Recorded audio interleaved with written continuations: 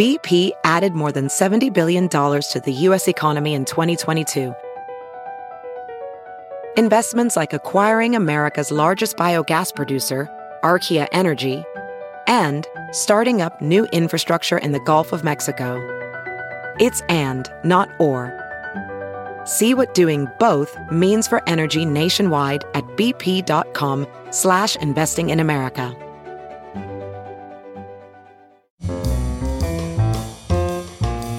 This is Merriam-Webster's Word of the Day podcast for Saturday, March 16th.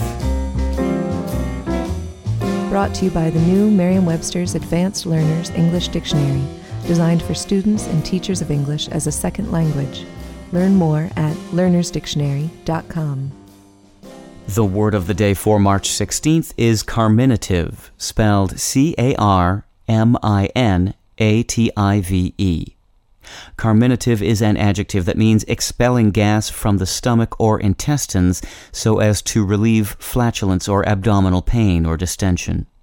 Here's the word used in a sentence. Fennel is a carminative herb that helps alleviate gas after a spicy meal.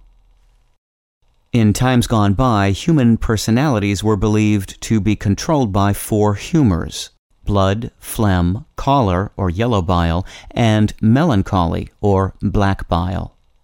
Though this belief was long ago discredited, its influence lingers on in the English language.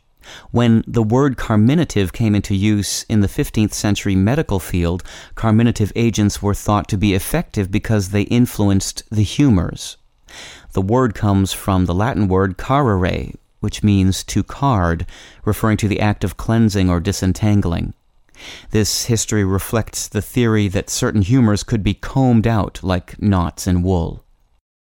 I'm Peter Sokolowski, wishing you good humor. Visit the all-new learnersdictionary.com, the ultimate online home for teachers and learners of English. A free online dictionary, audio pronunciations, custom study lists, and interactive exercises are available now at learnersdictionary.com.